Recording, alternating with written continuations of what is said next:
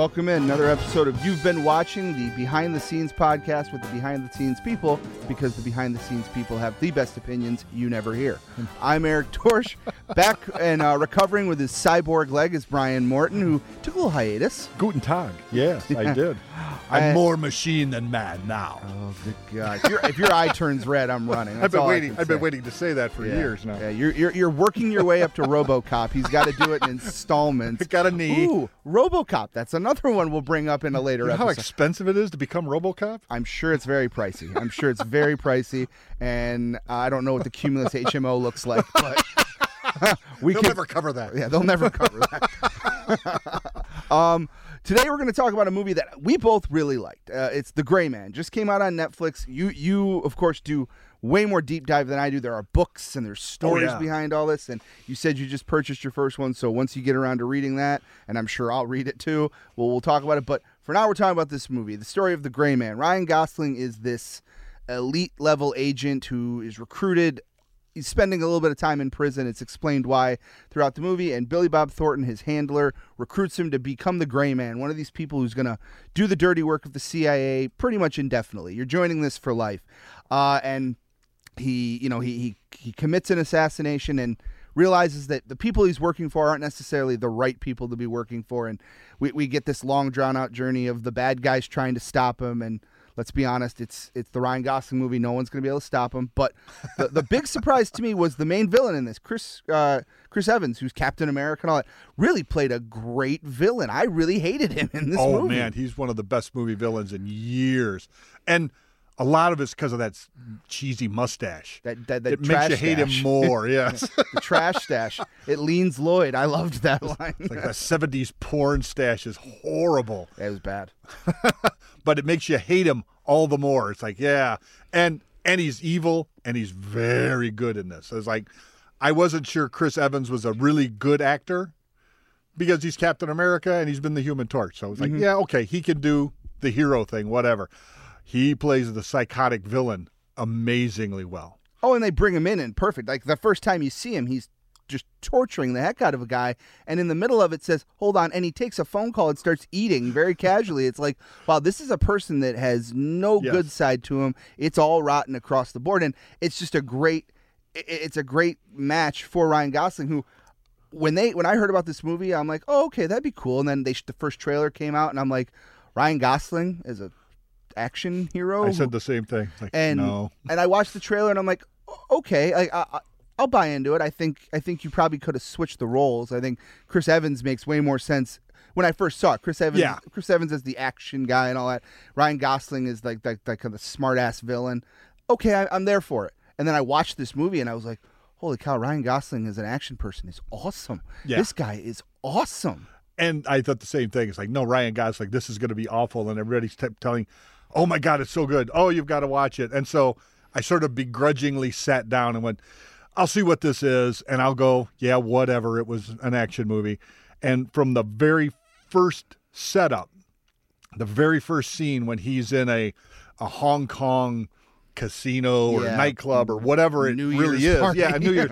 And it's like, oh, my God. And you're sucked in immediately into this world. And you immediately buy that Ryan Gosling is this guy. He's like, this is amazing. This guy's the coolest.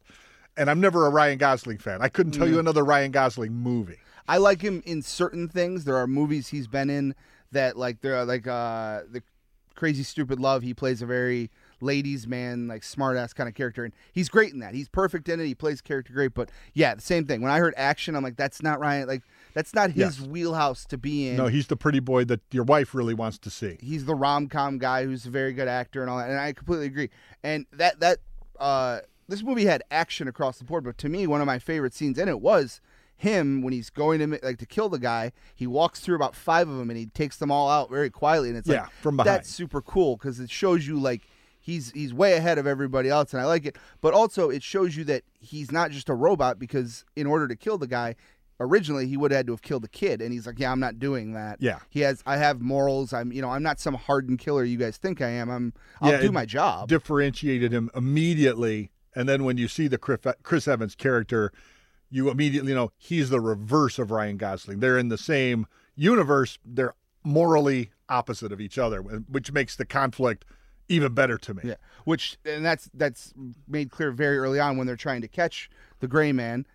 Chris Evans kidnaps his handler's, niece, and takes her for hostage, and that's kind of what sets it off. He's like, all right, well, I got to go get her. I can't leave her, because he has a special bond with her, which is, like I said, explained throughout the movie. But that's actually one of the parts of the movie that I really liked, was that Ryan Gosling, Billy Bob Thornton, who plays his handler, and the young girl, that relationship, because you could tell those two people were family to him. Like, you see them interacting. And him and Billy Bob Thornton interact like they really are, like, very close, almost like a father-son relationship, and you see it throughout. He'll do anything he can to keep those two safe, and I liked that because it sets up for he's not as far gone as as Chris Evans. Well, and it gives the viewer an attachment to them. Yeah. I'm not usually a Billy Bob Thornton fan either. I'm not either. And the little girl, my wife recognized her from a sitcom we used to watch, American Housewife, I think it was called, which is like, oh, that's that girl from, I was like, I've seen her somewhere, but I didn't know from where. I knew her from Once Upon a Time in Hollywood. But she because plays a character. the three of them together, now I care about these people, and because I care about Ryan Gosling, I care about the little girl. Now I want him to save the little girl. You become engrossed in it, and Chris Evans is so evil, you have to stop him, and you become involved in the movie. To me, that's a good movie. If I become sucked in, now I'm attached to these people, and I want to see the good guy win, as opposed to just, I like John Wick. I was never attached to John Wick. It was never, he must win. In this one, I felt like, you got to save the little girl. What are you doing? And I think that's what it was, is this is John Wick, where his purpose of why he's doing all this makes a lot of sense. Yeah. And I agree with you on that. My wife actually noticed someone else. The main, I have to look up his name here because I don't want to get it wrong. Regé-Jean Page, who plays the Danny Carmichael, who's the head of the CIA. Oh, yeah. From Bridgerton. He's from Bridgerton, yeah. My wife noticed that very quickly. But he's another guy who, obviously he can't be the villain because he can't match up with Ryan Gosling in the same way Chris Evans can. Yeah. But he's another guy who, you're sitting there and throughout the movie, I'm going, I wonder how they're going to kill you at the end of this, because that needs to happen. Yes. And I won't spoil anything for you, but I'm sitting there going, that needs to happen. Even if you catch Ryan Gosling, he needs to get through all of you to you and make this very, very rough on you. Yes, and the girl that was his assistant or they had the Harvard connection. Yeah. Yes, the same thing. It's like all I knew about him was he was in Bridgerton, and women like to look at his butt. And it's like, okay, this is nice, but halfway through the movie, it's like, yeah, this guy can't be killed fast enough, and I want to punch him myself now. Yeah, I was 100% with you. It really was one of those movies where you'd see as it started, like we said, that the Bangkok, we'll call it New Year's party because I don't know what it really was. Yeah, I don't either. But after that, I'm like, wow, that's like right there, the fight in the fireworks and all that. That's a great action sequence. Where are you going? And it never ramped back down. It sets it up immediately with that sequence. And then it sets up the whole why this is happening when he kills the Mark in the first thing. And then it builds from there into this layers of deception and who's behind what and who's doing what and who's trying to control power and why. Yeah. It's way better than I thought it would be. And that's why I'm really looking forward to reading the book. Yeah. It's like, let's see how layered it gets in this story when you can tell it without the confinement of a budget. Now, the question I have to ask you is, because you saw the movie first, when you read this book, is it Ryan Gosling in your head the entire absolutely. time? Okay. Absolutely. Yeah, I showed you. You saw it the other day. I bought a book. I am fascinated with the West and all that. And Doc Holliday and Wyatt Earp. I think they're great. And I bought the book on Tombstone, like the actual facts of what happened. And I started reading it the other day. And Aaron's like, "Are you liking that book?" I'm like, "I'm loving it. I'm seeing Val Kilmer and Kurt Russell the entire time." Yes. She goes, "Really?" I was like, "Had I read this book first, because there are pictures in there, in the middle of it, I probably could have pictured those guys. But because I've seen Tombstone so many times, that's all I'm seeing are those." Oh, absolutely. Right, they are those characters because this is a great movie. I'm reading Bourne Identity right now, and written in 1975, like 30 years before the movie, I still just see Matt Damon. Yeah. Yeah. And I don't have a problem with it because, to me, it's like, oh, okay, yeah, I can picture it. And it's almost like it's a movie you're familiar with, but a new way of telling that movie. There's different details, there are different characters, but it's almost in your mind. It's the movie you like in a different, slight variation, which I kind of enjoy. Yeah, you have the freedom to be able to change, how you see people if you want. I completely agree with that.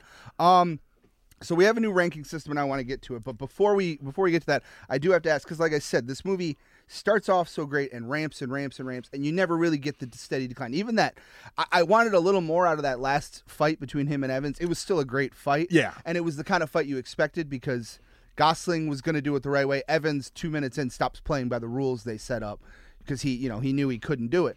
But it's still ramped up. Is there, like, when you think about this movie, is there an action scene that sticks out to you as like that one was the best one? When he's handcuffed to the bench. That was mine. It's like the handcuff to the bench is like, because I had heard before that somebody on reviewing it on the air said, "Oh yeah, you got to watch the handcuff to the bench scene is amazing." And I went, "How the hell do you do an action scene when you're handcuffed to a bench?" And then when it happened, it was like, this may be the best action sequence I've seen in a long time because he's handcuffed to the bench. All the action's taking place around him. He really isn't involved till the end of the whole sequence, but it's so like, oh my God, even to the point where Chris Evans isn't even in the scene. And the line that stuck to me the whole movie was, "Would somebody kill that guy handcuffed to the bench?" Yep. Yeah. And that was going to be what I said is he really is, and he's got a couple times he's shooting, but for the most part of that scene, he's reaching under the bench to try to get the gun. And they're shooting around him, keeping him from grabbing the gun. and like you said, Chris Evans says, how hard is it to shoot a guy attached to a bench? And you're apparently very. But you're sitting there, you're watching this, and you're fully in believing it, and then he says that line, and you immediately go, yeah, how hard is it? Walk around. Yes, nobody on the other side of this bench. Yeah, so I did like that one, and it kind of tailed into it. I thought the train fight. I consider that all part of the same scene because it builds into the train. And you're right, the train scene is amazing too. It's very cool how they did it. It was one of those ones where I literally was watching it. I'm like, that bench scene, that's not going to get topped. And then the train scene happens, and I'm like, holy cow. I didn't think they would top anything after the plane at the beginning of the movie. Yeah, the plane scene was very good. It's like, oh my God, how did they top this? And it's like, oh, they did. And well, okay, this is the end of it. And it's like, even at the end, it felt a little lackluster, like you said, when Chris Evans' character finally meets his match. And then it keeps going for a while because you have to wrap up with the big bads who are still alive, who I assume will continue into the next movie. Yeah. But it still felt like, yeah, Chris Evans should have been saved for last. He's the real bad guy. He should have the worst death at the end. That's the movie rule. The worse you are in the movie, the harder your death is at the end. And it's like they sort of, I suppose it was more realistic, but it was still, he has to die. Yeah. Well, and it was the powers that be realizing there's a way this needs to shape out so that, because you are far more useful to us than he is, so we're going to make sure that happens. Yeah. I don't want to. It was very good, but it also sets up the thing of I told you I was like, it was such a good combination of those two together that I don't know where the villain go. I don't know who the villain can be from here because you don't want a carbon copy of Chris Evans. Someone comes in and tries to be the next worst guy, but he's just doing the Chris Evans impression. But it's like you kind of need that guy because he was a perfect complement. Yeah, you have to have somebody that'll match him in a different way, or maybe top that in a different way. Another psychopath, sociopath. They kept calling him. Yeah. All right, so like I said, we have a new rating system because if you listen to this show at all, when we decide how we like movies, it's between you and I. We'll usually I say I'm going to go see that in theaters, or you'll say I'm good to wait until it comes out on TV if that's not for you. So the way we're going to do this is now this is on Netflix, so our options are limited, but we're going to treat it as though it's going to get the big theatrical release and all that. It's if you ranked this movie, do you rank it? I'm going to see that in theaters. I'm waiting to stream it, or I can wait till it's on TNT. When I saw the trailer and I heard about it, I was fine waiting till it was streaming. Okay. And even then, it was like, I'll get to it eventually.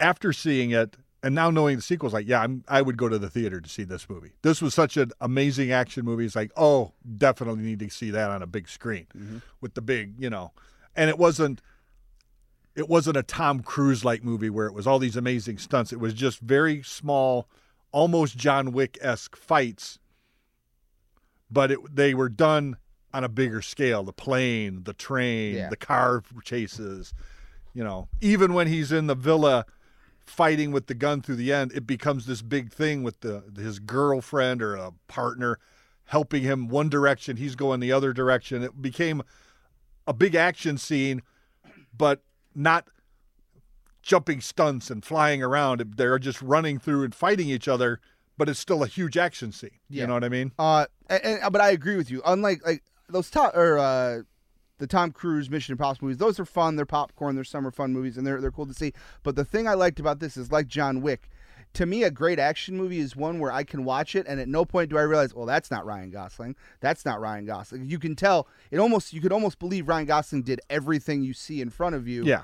Minus the train, obviously. And the unbelievable becomes believable to me. Exactly. You don't see the CGI cut. You don't see that's clearly not either of those guys. Yeah. You'd honestly believe in that last fight that Chris Evans and Ryan Gosling got into that fountain and started just beating the crap out of each other.